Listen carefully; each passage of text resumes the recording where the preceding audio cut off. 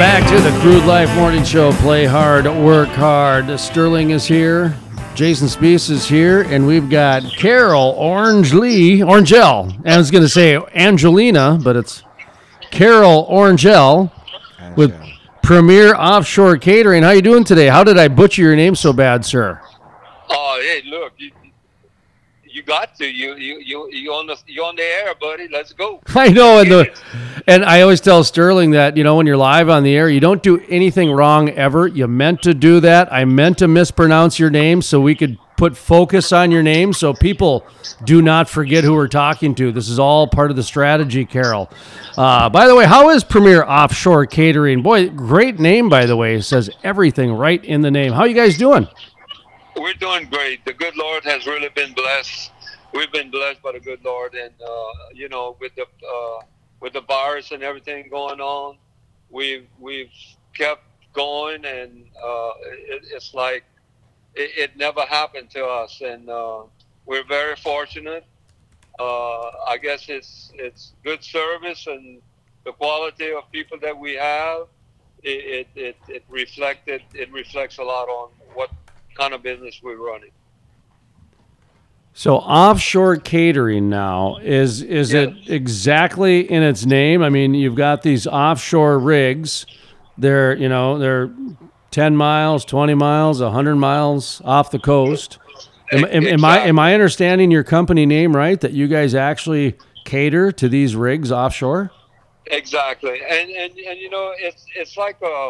it's really like a hospitality service. We do just like a hotel. We clean the rooms, clean up all their clothes and everything, and we send groceries out there with cooks, and everything is prepared, a hot meal, on the rig. They got the galley with the stoves and everything. Man, I bet that's a whole nother challenge. So everything's done on the rig.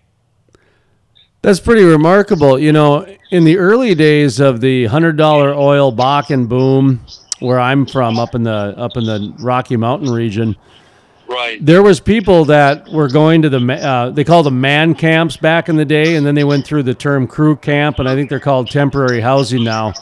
Exactly. Yeah, is that, or workforce housing?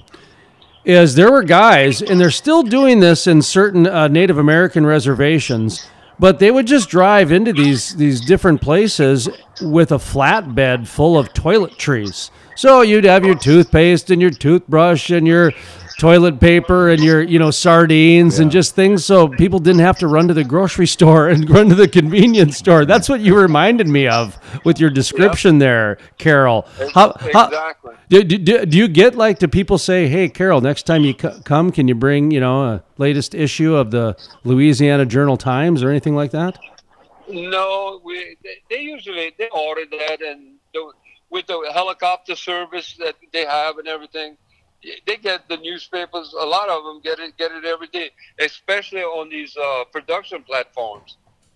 They do the same thing as your drilling rigs. They'll get groceries. Well, we send groceries once a week.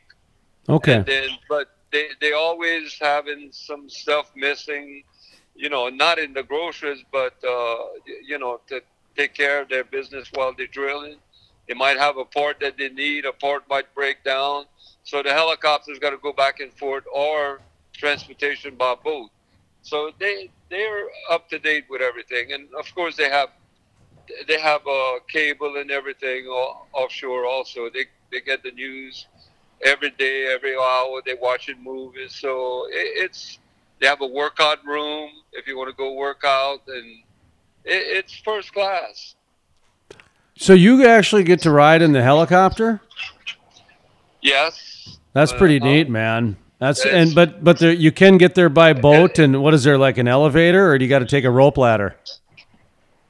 Especially when you flying over and all you see is that big drill ship or drill, all iron, and it's floating in the freaking Gulf. So how does it happen that way? It's amazing. It's absolutely remarkable. I mean, that's really cool. I've got friends of mine that go fishing in the Gulf, and they like to, drive the boats right up to those rigs, against the big columns in the sea, that type of thing, because oftentimes some fish hang out by there because they pick on the barnacles and things. They do big time. That's great fishing there. I wonder too. It's like most people don't think about how you feed people out on a rig. And so I'm really curious. What's on the menu, and what kind of challenges do you face being able to, logistically get things out there and prepare them in a way that it's great food. Well, I tell you what, these people they really they eat great. They're spoiled. I have like my company, and most of the catering companies have the same thing. We have a 4-week menu plan, and it's we like to follow it. But let's say you haven't fried chicken, and the people don't want the fried chicken; they want baked chicken or something else. So we let the cook be, we let them do whatever they want. They can replace whatever they want. But give them options, On Tuesday and Saturdays, we have steak day. So they eat ribeyes or prime rib every Tuesday and every Saturday. Friday is seafood. Sunday is usually like finger food, like a pizza, hamburgers, hot dog, because we got to clean up the galley on Sundays. Right. So. Man, that sounds delicious. Steak and but prime. They eat good. Yeah. Twice a week. I'm there. Twice a week. It's like that old saying, you call, we haul. That's all. Premier Offshore Catering, Carol Orangel on the line with us. He's going to be catering the Mardi Gras luncheon for the OCI coming up on Thursday. Yes, I hear you driving your way right there. We'll talk about that menu in just a second, but first we wanted to talk a little Super Bowl with you, if you didn't mind. Big Super Bowl this weekend. Of course, traditionally speaking, Super Bowl is like the biggest party day of the year for eating. Guacamole, nachos, chips, wings, pizza. But I'd like to know what's on your Super Bowl menu. What kind of stuff, if you had a perfect Super Bowl menu that sky's the limit, if you were catering to someone, what type of thing would you like to serve at a Super Bowl? Well, being from South Louisiana, we're going to have crawfish. Absolutely. And probably some crab cakes. We'll have oysters on a half shell, probably charbroiled oysters. We'll have boudin. We'll have cracklings. We'll have hog-head cheese. A lot of fried foods, fried shrimp, fried oysters. So, and of course, we're leaving out the gumbo. We got to have gumbo. Gumbo, yeah. Now, how do you make your gumbo? Well, I make my roux in the oven, first of all. And if I'm making seafood gumbo, it's seafood in it. And if I'm making chicken and sausage gumbo, there's no mixture of either one. Like a chicken gumbo, chicken and sausage, I'll take hens and I'll ball my hens to make stock. And then I add my roux and I add my sausage and I add usually boneless chicken thigh meat. A little more moisture in that thigh meat, yeah. As a matter of fact, Thursday, if y'all want to come have lunch, I got chicken and sausage gumbo there. Okay, chicken and sausage gumbo. Man, that sounds amazing. I might as well go through the menu. We're gonna have chicken and sausage gumbo. We're gonna have crawfish etouffee, potato salad, and coleslaw. And for dessert, we're having bananas foster. Sounds delicious. Absolutely delicious. I want to go back to your seafood gumbo for a second. What's in your seafood gumbo?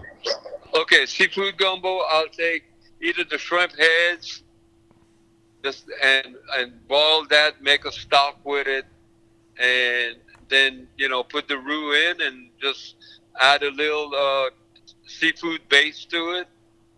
And, of course, our seasoning, I use salt, cayenne, black pepper, and we do the onions and bell pepper in it, and that's it. I'll tell you And the one we thing let that it boil. oh I'll let it boil for about an hour and a half, and then I'll add my seafood towards the end and cook that for about 15, 20 minutes, and it's done. see the one thing that you've said in both of these that I know you're legit and the real deal is you start with an authentic stock. And Exactly. without the authentic stock, it's just missing that flavor, in my opinion. Exactly. And a lot of times I'm going to put some dry shrimp to make the stock. And the thing is you can enhance the stock, but if you don't start with that authentic stock, it's almost like when they have banana flavored candy. It's just not banana flavored. You can tell no matter what. That's right. But if you but if you try to add anything to a real banana, you can never escape that flavor of a banana. So it's just it's a good thing with that. Now, do you do anything with your oysters when it comes to catering, or does that get a little bit too dicey when it comes to public health issues and things? No, and oysters, it's a lot of trouble. It's hard work to do all this, and you got a lot of people are going to eat a dozen, and if you're doing a party for 50 people and they all want a dozen, that's a lot of work. Yeah, just you have to have shucking them alone. Right. Yeah, well, you're making me seriously reconsider my Super Bowl plans of homemade nachos and a bag of chips. So, oh yeah, well I'm invited to a party in Lafayette, as a matter of fact, and they have little lamb poppies, like little lamb chops. They have, I mean, you name it, he's got it. So I was thinking about doing a paella for my Super Bowl, but I'm very scared cooking with saffron because I do not like baking because you have to follow instructions. But when it comes to cooking, you can just kind of freeform, wing it. Saffron, you gotta pay attention. Yeah. So have you ever cooked with saffron? You gotta pay close attention to it. God damn it, close attention! I said it. I said attention. You said close attention. Damn it. Well, you gotta be careful what you're doing with it. But we hardly ever use saffron, and we make jambalaya. I mean, I'll make my jambalaya with pork, chicken, and fresh sausage. See, and paella is not much different. It's just Spanish. I always looked at it as seriously Spanish is like the Spanish version of gumbo because it's pork, chicken, seafood, rice, and you make it very similarly. It's very similar. Yeah, it's like a long format stew. Exactly. Well, you got to layer it. If you're going to do it right, I was going to say if you're going to do it right, it's all about the timing and layering. You listen to him. I mean, he's talking about timing and putting certain things in, and when you got to put the seafood in because you can't overcook it or it's going to get stringy and it's going to start like potatoes. Potatoes start taking on the texture. And sorry, man, I get hungry now. Okay. Yeah, is it lunchtime? Well, okay, so you guys are going to be doing some onshore catering at the OCI event for their Mardi Gras party in right in between Midland and Odessa there. Exactly. At the Petroleum Institute. I believe that's Thursday, right? Tomorrow? Right. Thursday. Okay, Thursday, so 11:30. And I want to give a shout out to Tiffany Wilson that really put all this together and invited me to come do this for them. Tiffany works for Aries, and I tell you what, she's really done a great job in recruiting us and getting everything ready for us. So you guys obviously do onshore catering as well as offshore catering. Offshore, I imagine, is probably the bulk of your business, but you guys do onshore, huh? Yes, I do. I have a land camp in Carrizo Springs for Energy Transfer. It's a pipeline company, and we cater that part of the country for them. Okay. And how many? Say, I don't know, how many offshore rigs a year do you do? Well, I have about 20, 21, 22 locations right now throughout the Gulf and everything. And a lot of them we do construction work with those that go around and they're tearing down a lot of stuff in the Gulf, structures and everything. So, it's a mixture of drilling and production and construction. So I got a weird question for you here, and Uh-huh. and then we'll let you get on with your day. And I thank you for coming on and talking about what you have going on and cooking on the menu here and giving us some Super Bowl tips. Making us But both hungry. every time I go visit a well pad, I'm just so blown away at the advancements of innovation and just really this mammoth machine. Really, just there's so many different technologies put into this different area. I couldn't even imagine what it would be like getting there on a helicopter, and then all of a sudden you're on this big island that's extracting and harvesting oil. I mean, are you still awestruck by it, or is it kind of like second news to you now? It's like, once you do it for a couple of years, you get used to it. Oh wow, that's incredible. See, I still get awestruck every time. I'm like, whoa, look at how tall that. They got to climb up there, and they got to it's like change this those floating frac pipes. fortress And out there. yeah, I'm still blown away by it. So And then, if you got to go by, so a lot of times our crew boat, we go by crew boat. And then you get people that get seasick. And then once they get there, they got to turn around and come back because they can't stick. So it's challenging, yeah. Is there, by the way, do you have a distance as far as how far you go out into the sea or how far you go into land? No, I mean, we've gone offshore like almost 100 miles, and we were probably real close to Cuba at certain times. Any fishing? No fishing Okay. offshore. You can't do any of that fun stuff when nobody's looking? No, somebody might get hurt. They got work to do, man. You Food know, to make. You can't do it. Well, you never know. Fresh catch of the day could mean a lot sure. on 100 Yeah, that's- miles out in the ocean, That you sounds know? like they got a Oh, pretty yeah. well planned Yeah, menu. I'm sure some of them might sneak a little fishing in, but we not my people. I don't want them doing that. It's not feasible. Not that fresh. It's not that fresh of a catch. Right. Okay. Well, sir, do you do any sort of steaks or anything like that, or you just kind of stick with the southern type of a cooking? Oh no, we do a lot. And I've gone cook all over I've cooked all over the world, represented the United States and Louisiana. The embassy calls me. The International Food Show in Osaka, Japan, which is every 4 years. Wow. And Cool. Cajun food was the main course there. So they selected me, and I went. I brought a Cajun band also over there, and we stayed there for 3 weeks. And I've Awesome. gone to Tunisia, I've gone to Vietnam, I've gone to New Zealand, and I've gone to Australia, representing the United States there. Are you gonna cook your gumbo? Is that what you're gonna cook? No, I'm not doing this anymore. I'm getting. I've done it, and it's kind of hard work, And you got to be there with them all the time to make sure that they're following the right recipes, and Oh yeah. it's just. I'm not doing it anymore. Sounds like a great experience, I enjoyed doing what I did when I went overseas, international and everything. So.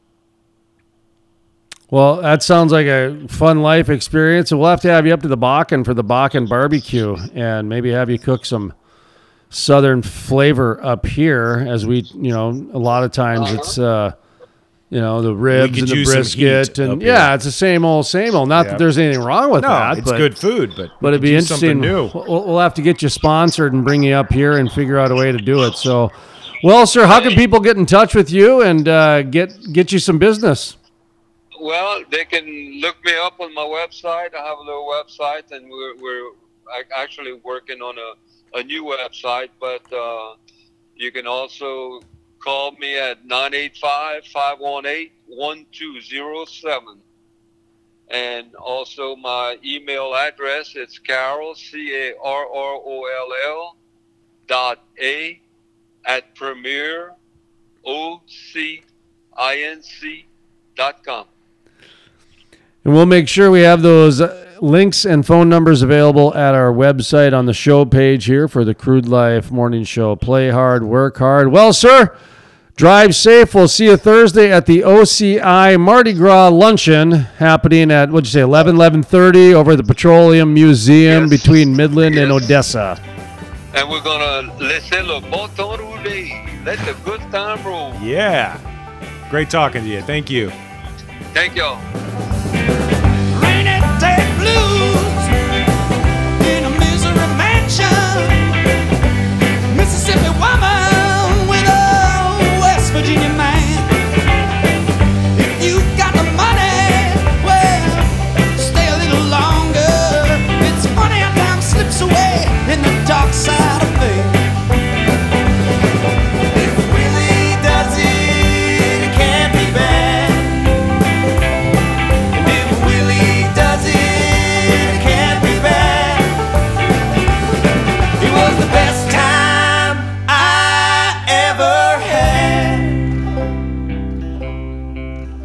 If Willie does it, it can't be bad. Well, I woke up on the wrong side